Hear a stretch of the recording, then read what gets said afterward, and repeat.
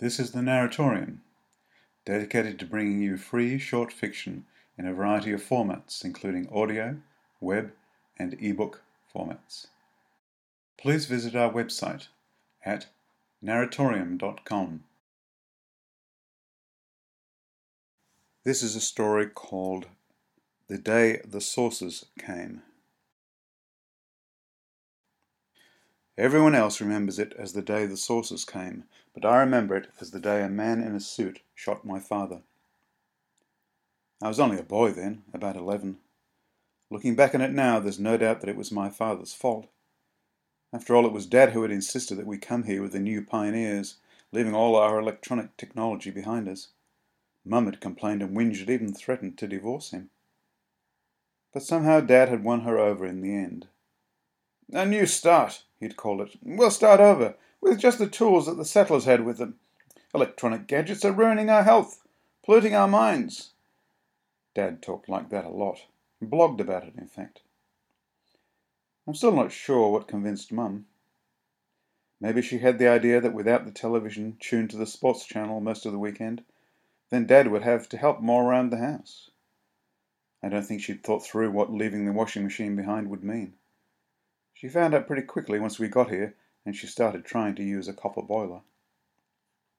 Dad had been converted to the faith, being pushed by the new pioneers. He'd been stopped on the street one day by this clean-cut couple handing out pamphlets.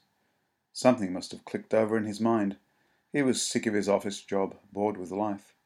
Typical midlife crisis stuff I know now. He could have gone out and bought a motorcycle, taken up yachting, or had an affair, but instead he decided to abandon satanic technology. See, the new pioneers wanted everybody to sell up their houses, donate half of the proceeds to the cause, and then go and live in their new town called Erewhon up in the hills next to one of the national parks. I figured they had bought this block of land with the proceeds from the last bunch of converts. Well, I can figure that out now, and you would have thought my dad could have figured it out then, but maybe not. The new town had no electricity, not even a wind generator or a solar panel, and it was well out of reach of the nearest mobile phone tower. That was the way the new pioneers made sure that you couldn't have any electrical stuff. No more gadgets, no more television, no more internet. To some people it sounded attractive, but to me at 11 it was like having all of my toys taken away, being replaced by bricks. I remember it as a boring, unhappy time. Okay, I still had a bike and a skateboard, but there weren't any flat surfaces up in Erewhon, just dirt roads and tracks. Asphalt was another part of satanic technology, I guess. Trouble was, so was most of modern medicine. Vaccines were evil, blood transfusions were evil, antibiotics were evil. You can see where this is going, can't you? Well, surprisingly enough, things didn't go bad for quite a long time, and maybe it would have been okay if it hadn't been for the flu pandemic. We were lucky in this country, I found out later. The virus mutated somewhere in South America and raced north, killing nearly 40% of the population as it went. But we got warned early and found out how to make a pretty good vaccine. The government declared a state of emergency and declared vaccination to be compulsory for everyone. And that was the problem, of course. The new pioneers hated the government already, and now here it was telling them that everyone had to have jabs or go to jail, and have the jabs there anyway. That's when things got ugly. Erewhon told the government to get lost. Next day, a bunch of police turned up at the gate to the settlement, down the hillside.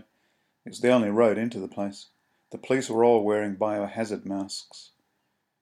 Dad told me later there was quite a confrontation, at the end of which the elders told them that they weren't going to come in without a proper warrant, and even then, probably not.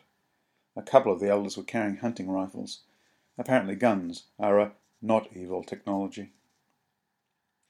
Well, a couple of days after the elders ran off the police and barricaded the road, the saucers came. We kids were all playing on the green in the centre of the town, throwing a ball around. It was a foggy morning, and we could barely see across the green to the houses. Then we heard this funny sound from the sky. Suddenly, from 3 different directions, these big round things appeared above the trees and started to slowly come down onto the green, scattering us kids. The saucers were kind of dangling, hanging from something above. Then it let them go, and they thumped down a little way onto the ground. Doors popped open, and hulking alien figures stepped out, like big white snowmen carrying strange-looking guns. I pissed my pants and ran like mad to find my father, who was out chopping wood at the back of our house. We didn't own a rifle, but Dad took his axe with him and ran through the house and out the front door. I don't know what he meant to do with the axe. To be honest, I think he'd just forgotten that he was holding it. Dad was halfway to the saucers when one of the big aliens shot him. I remember hearing the thunk as the projectile hit him. He gasped, clutched his chest, and collapsed. Screaming, I ran over to him. Sobbing, I tried to lift him up, but could only manage to raise his head. The alien stomped over to us, and I was terrified that he was going to shoot me too. But then I saw that there was a transparent panel in his head, and behind that was a man's face. It was just a man in a suit.